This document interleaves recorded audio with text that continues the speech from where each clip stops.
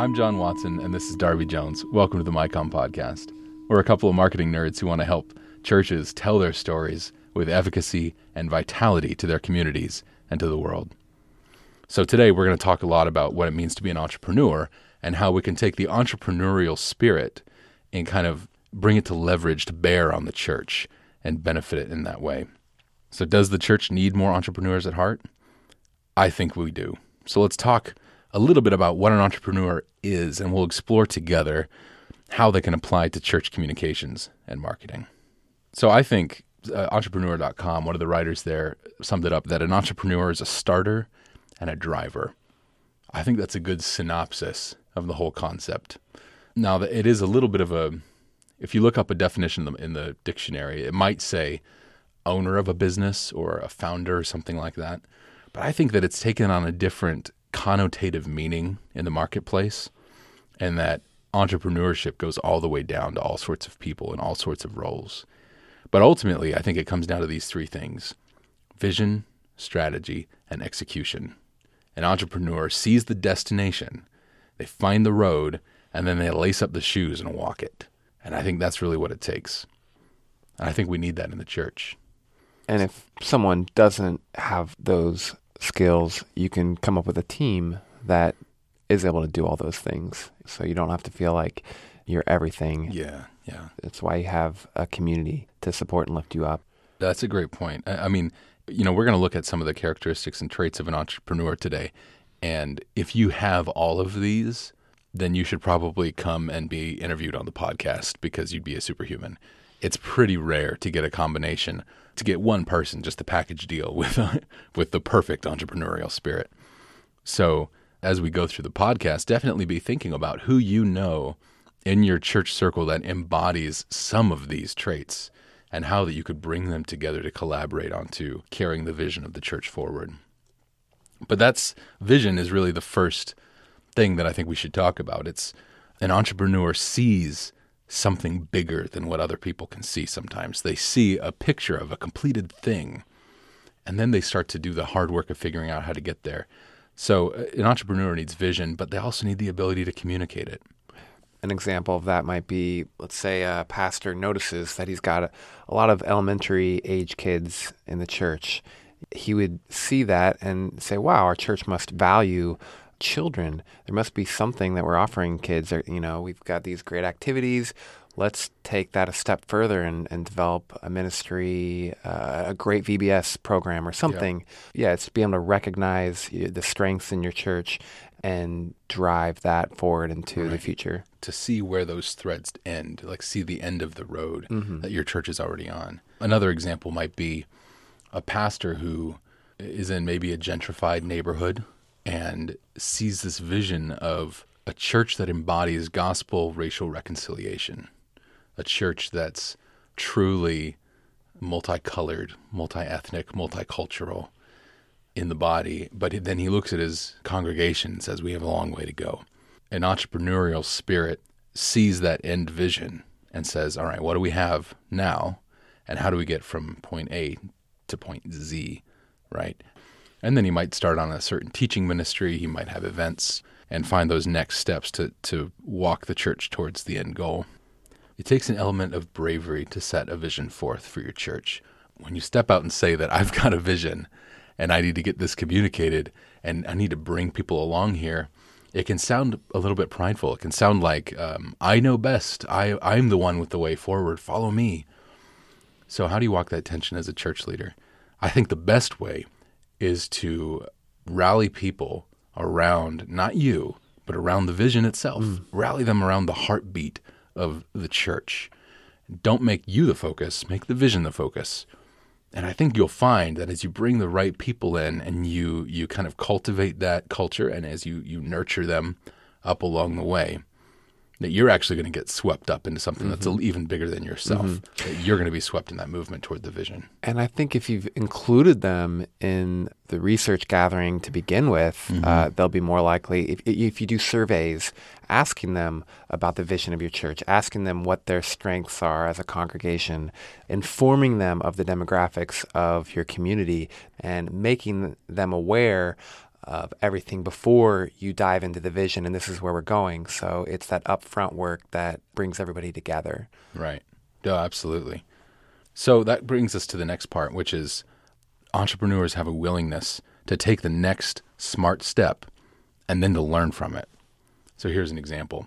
There was a church with a mediocre website, and the church wanted to do a complete website overhaul, but they also needed to update their staff listings. They also needed to put up their small group meeting times on the thing and put a quick contact form up on the website. When the tech guys said to the leadership team, let's go ahead and make these changes, the leadership team said, well, we want to wait and do it all at once in one broad sweep, right? Redo the whole website, the whole design, all the content, all the copy, all the media, everything. So they waited, and it took a really long time, and they missed out on all of the contacts they could have been getting through the contact forms. They missed out on all of the people who could have been joining small groups through the website. They missed out on people connecting with and engaging and feeling more welcomed into the church by learning who the leadership are and what they care about. They missed out because they weren't willing to take the action, to take the next smart step and to learn from it. So there's a concept in the business world called shipping. And it has nothing to do with sending things in the mail or ships or anything like that. But the maxim is ship first, improve later. The idea of shipping is crucial to an entrepreneurial environment. To ship something is to get it out the door in the hands of your target audience as quickly as possible. It's a mentality that says, I can't afford to sit on this and perfect it. I just need to get this out there and we can perfect it later. Because the reality is only a fraction of any entrepreneur's ideas will ever catch on or succeed. So in light of that, none of us have the time to perfect each new idea before we send it out into the world. Because at the end of the day, you're going to fritter away all of your time on the bad ideas, right? So you need to ship it, get it out the door. We need to implement quickly, start collecting data, numeric or anecdotal, so that we can quickly determine whether the ideas have any weight to them or not. Because ultimately, the time and the attention that we can give to an idea is one of our greatest assets. Right. So if you have 100 ideas and only 5 of them are brilliant, and you spend all your time perfecting every idea, you won't ever get to the brilliant ideas because you'll fail miserably before that. Right. You'll be out of time, you'll be out of energy, and you'll just be disheartened by seeing a lot of failure. So instead, ship the idea, so to speak, and let your congregation critique and troubleshoot and perfect those good or bad ideas, and they'll sort of expedite that process for you. You don't have to perfect everything before you release them. Yeah, absolutely. And so what this might look like in a church is if you are working with the worship team to try to figure out whether the order of service that you have right now is the best order of service or not. Do you do 3 songs before the sermon and 2 after, or 2 before and 4 after? When do you put the offering, et cetera, right?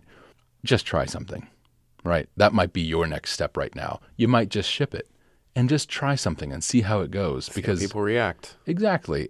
It's not life or death. These things are important and they matter. But if you can debate in committees all day long, and we all fall into these traps that we just over debate on these things and we just stall and we don't do something and it costs us. So not only do entrepreneurs ship and improve later, but they're willing to take an action and see it fail. I think that's important. Richard Branson's the CEO, founder of Virgin Airlines and all of those other brands that come along with that. And he's got an interesting story. He was on his way to the Virgin Islands for some sort of vacation. And I don't remember the exact details, but his plane got booked up or something and he wasn't able to make it. So he chartered a private plane and he bought all the seats on it, like 20 seats or something. Got a cardboard box and wrote on the side of it, Virgin Airlines, $25 a ticket. And he walked around the airport and he sold out this charter plane. And it worked. And it was kind of a bad idea. It may not have even been legal. I'm not entirely sure. But it worked. He took a risk and he said, I might lose a few $100s. But what did he gain? He gained a $1 billion company end of the day. Like he's created this thing out of this one idea. It took shape and it grew and he saw a vision and he chased it down. But he was willing to take the risk. He was willing to see it fail. And I think that we all have to approach our ideas and our visions, honestly, with that mentality of, it's okay if this doesn't work. because the lesson you're going to take out of it is going to be extraordinarily valuable, as trite as that might sound. You know what makes a successful owner of a startup? The only difference between them and regular people like us is that they just do it. That's really it. Just doing it is half the battle. Maybe it's 90% of the battle. It's just somebody who's willing to say, yeah, there's risks, but you know what? I'll never know if I don't just give it a shot. And I think my mentality personally is to sit and wait for that one really good idea. And my mentality is, well, as soon as I have that really good idea, then I'll do it, right? But a really successful entrepreneur in the marketplace, they act on all of the ideas or more of the ideas than one. They don't wait for that one perfect idea. They say, I've got 30 mediocre ideas. But what happens in the startup world, and this is what happens in the church world too, you start down a path and you're committed and you're focused and you're all in, and it doesn't work. But you develop something that gives you a new perspective on what will work. And so that's why most startups, when they're successful, if you look at all the startups that made $1 million last year, they're generally not doing what they started doing when the company started. Mm-hmm. They discover a new path, they discover a new vision along the way, and they discover what works and what doesn't work through taking action and failing and being totally cool with that. Yeah.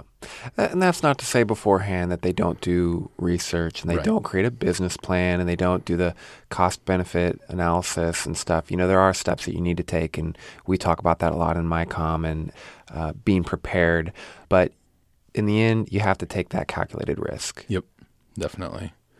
And I think that's one of the other crucial things that I've especially observed in the entrepreneurs that are in my life.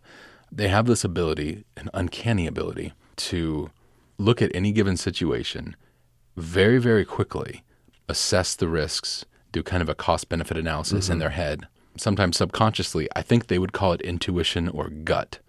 And then they just make a decision and they do something. It's the decision makers that succeed at accomplishing their goals. And the people who vacillate on making decisions don't get there, or they might get there really slowly, and maybe it's a little too late.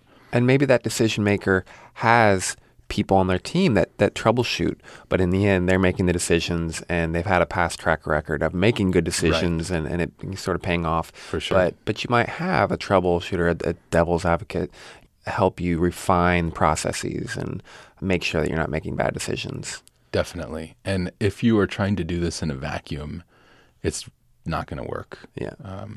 Every church has to have a core team of people who are carrying the vision forward and who are working together with great communication. It is absolutely crucial. And that is another one of the great things about an entrepreneurial spirit, is that it creates a family around an idea. And that's just huge. Entrepreneurs are familial. They have a familial quality. They have a knack of taking the people around them, onboarding them to the vision, nurturing them, and turning them into a tight-knit family. And then within that family, you have the ability to identify people who have the potential to be new leaders and to raise them up and to train them. Formal or informal internship programs can be an awesome way in these kind of family church settings to recognize and further equip emerging leaders. They need guidance, they need encouragement. So whether you're the senior pastor or the communications staffer or the techie, you've got to be thinking about who's going to relieve your workload when you grow, when your ideas succeed. Yeah. Or who's going to take your place when you leave? Or maybe more fundamentally, how can you just help this person succeed at what they're passionate about? How can you serve them by leading them? Yeah. I think that's a huge thing. So we've already talked about in this podcast leaders, communicators, analyzers, troubleshooters, communicators. And so in the description, I'm going to add a couple MyCom articles about using personality tests and strength finder tests. That's a great idea. To build your team, because it really helps to find everybody's niche and strength and let them figure out what their role is based on that. Yeah, absolutely. And so, using those tools, when you figure out what the people's strengths are and you figure out how you can give them roles that challenge them and roles that let them succeed, and there has to be a balance there, then you know how to delegate, right? Then you can look at what's on your plate and you can figure out how to, it's not offloading work, by the way, it's a way to honor somebody. Because good leaders delegate, stuffy leaders tell everyone by their actions that no one can do it better than they can. It stifles blossoming leaders, it discourages others who are gifted, and it bogs you down with work. It's not a helpful thing for you. It's not a helpful thing for the people that you work with. So good entrepreneurs are willing, in fact, good entrepreneurs love to delegate. And when you delegate, it allows you to have an entrepreneurial sense of focus. Singularity of focus on the task at hand is wildly important for an entrepreneur. They have no lack of creative ideas, but focus and discipline are necessary to pick the ones that will most advance you to the end goal and chase it down with all you've got. Once I was talking to a seminary professor, and I was in seminary and working full-time and working on staff at a church and very busy. I had a young kid. My son had just been born. And I asked him, how do you balance work, church, life? And he goes, balance? You don't balance it. To balance it is to do everything poorly. You pick the thing in front of you and you throw yourself at it until it's done. So you might neglect your school for a while to be with your family and give them your undivided attention. But then you might say, okay, family, I need tomorrow to give school my undivided attention. And that's how he recommends kind of navigating the waters there. And I agree with him. I think it's a very helpful mentality. I wonder, though, just because there are different personality types, if that just worked for his personality type. I don't know. I'm just putting forth this idea. Maybe certain people can balance different things, and that's what works for them. I mean, I don't know. You do have to be sensitive to the people around you. But I think especially when you're talking about ideas, people are way more dynamic. But if you have 5 projects on your plate, let's say each project is a glass that's empty, and you've got a bottle of water, you can either fill one glass or disperse a little bit of water into 5 glasses. None of those glasses are going to get filled with the amount of water you have.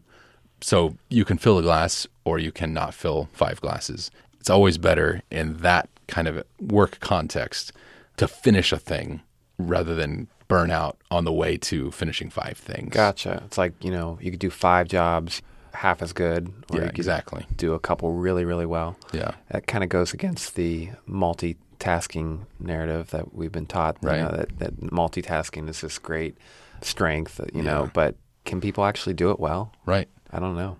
I've read some interesting articles about that where certain people types have kind of an uncanny knack to switch rapidly between things at hand and give the appearance of multitasking and really do well at it. But I think it's the rarity. Yeah. I think most of us do better giving something our attention. But of course, like I said, we're complicated, nuanced creatures. Right. Sometimes my wife will say something to me and I'll be thinking of something so intensely, and she knows by now not to get mad at me when I ignore her, because she knows in a matter, it might be 10 seconds, might be 20 seconds, I will answer that question. Yeah. But I'm so focused on that one thing that if I divert my attention. Absolutely. But she knows it's coming. So that's why my wife hates it when I play the guitar at home. If I get out my guitar and start playing, she starts talking to me and I don't respond because I'm playing. I'm hearing her and I'm thinking about what she said, but I just don't have the ability to speak and play the guitar at the same time. So I have to stop doing one and start doing the other. So I kind of quit playing guitar at home for a while. See what happens when you multitask? Exactly. But if you're understaffed or even staffed adequately and working on implementing, let's say, a new small group structure, a new projection system, changing the format of the youth ministry, and launching an over 50s ministry all in one summer, you as a church might need to slow down, take a breath, pick a thing that advances the vision, and focus on it with all your might. Direct all your team's energies to it. Do that one thing really well, then move on. Yeah. We got an article called Prune Your Programs to Grow, and it's talking about pruning the 20 or 30% of the programs that aren't doing so well so that you can focus on that new ministry investment. Right. And it's so important. Absolutely.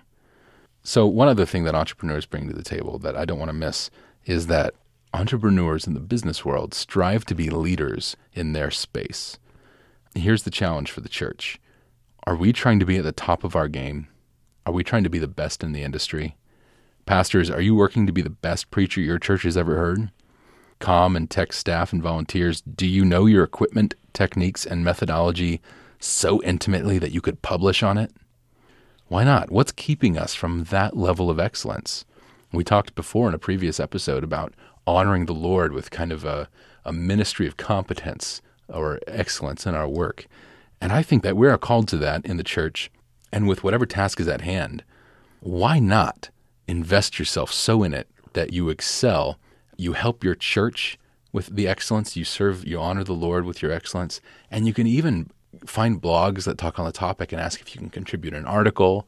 You can jump on a podcast, publish your own blog, do whatever to, put up a website, but help advance the excellence of your thing, whatever your thing is, whether it's slideshows or preaching or e-marketing for churches or whatever. Why not be a leader in your space? Paul had a methodology in his ministry in the New Testament where he became all things to all people. He preached with conviction and excellence that by any means he might save some. He put his all into it, into polishing what this thing was that he had to say, into his message. He was an incredible communicator, an extraordinary communicator, a great model for us to look to and see how did he communicate to the culture around him, to his milieu. And I think that it's in the Bible because that's not what we naturally do. That's not our bent is to not invest everything in it. It is to not strive for excellence. And so we have the model of Paul who says, my message is worth it. Churches, your message is worth it. Your message is worth refining your technique for, refining your message, refining your website, your Facebook. It's worth all of those things. So we're not selling a product. We're not selling a Kirby vacuum to you. We're helping you through clear communication. We're helping our communities find life. The greatest story ever. The greatest story ever that we're a part of. There's nothing more important than that. There's nothing better than that. It absolutely deserves our excellence.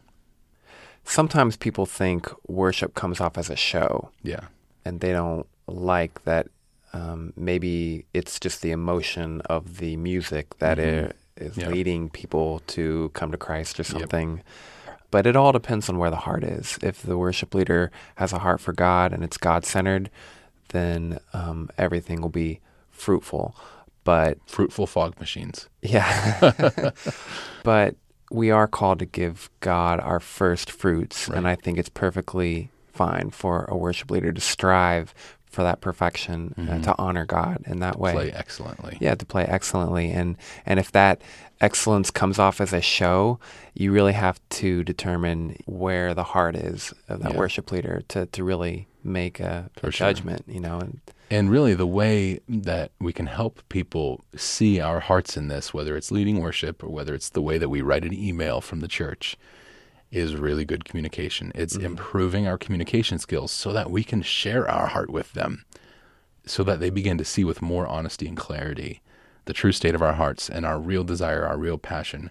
And that's part of what it means for an entrepreneur to bring people along in their vision, to rally people around a vision, is that they see the heartbeat of it. I think that's just crucial. So a lot of churches are going to be suffering from stagnation of one sort or another. A lot of churches have a vision, have an end goal that they see in sight, and there are roadblocks in the way, and they just have inertia and they can't get over them. I really believe that bringing an entrepreneurial spirit to bear on your church, whether it's through you, if you are gifted in these ways, or whether it's through an assembly of a team of people that represents kind of an entrepreneurial mindset. Yeah, the mindset. It can go a very long way to overcoming these hurdles and fighting that kind of bog of procrastination and the lack of clarity and just the general kind of malaise that can happen. So own these qualities in yourself, whether you're a formally recognized leader or not, and it can help you overcome a lot of hurdles and move on to the next big thing for your church. And who doesn't want that? There's a lot of articles on MyCom that are helpful in leadership qualities and promoting those, and in communication techniques and helping you become excellent in your field. And let me tell you, if you're not subscribed to MyCom right now, you should be. So go ahead to umcom.org/MyCom. Yes. Yeah, I should know that. umcom.org/MyCom and sign up. Or you can also get there from umcom.org/podcast. And I mentioned before, but in the description of this podcast, I'm going to add some articles, ask the right questions before making ministry investments, you know, pruning your programs to grow, you know, how to form committees and lead committees. Yep. All these things will help you assemble your team, to balance your team so that you don't have too many people on a committee and can't ever make a decision. You know, there's an art to forming and leading a committee. And so all these articles will be in the description to help you guys out. And consider the MyCom staff like your own personal research team of experts at hand. We're helping write the playbook here for churches like yours to be able to come as a reference point and say, we've got a situation, what next? Or we need to grow in this area, but we don't know how. We have years and years of incredibly helpful content, incredibly well-researched and well-written, and it's here to help you. So that's what MyCom's there for, and that's what the podcast is here for. Yeah, any topic you can think of related to marketing, communications, getting your story out there, all sorts of outreach ideas. Just take a keyword from whatever you're thinking of, throw it into umcom.org search, and you'll find something helpful. Yep. All right, listener, the ball's in your court. If you've tuned in and maybe this rubs you the wrong way, maybe you disagree with how we've approached entrepreneurship or marketing in the church, if it means something different from your perspective, we would love to talk about that. This is kind of a subjective thing, so we are really excited to hear other perspectives and other input and continue the dialogue forward. So if you have a story of these principles being applied in your church and succeeding or failing, go ahead and send us an email at podcast@umcom.org. And Darby and I will read it, and we'll be in touch. Or if you just disagree with us flat out, let us know. We want to hear it. Yeah. We've got very thick skin, freakishly thick skin, actually. So go ahead and send it on podcast@umcom.org. We're looking forward to hearing from you. And thanks as always. We'll see you next time.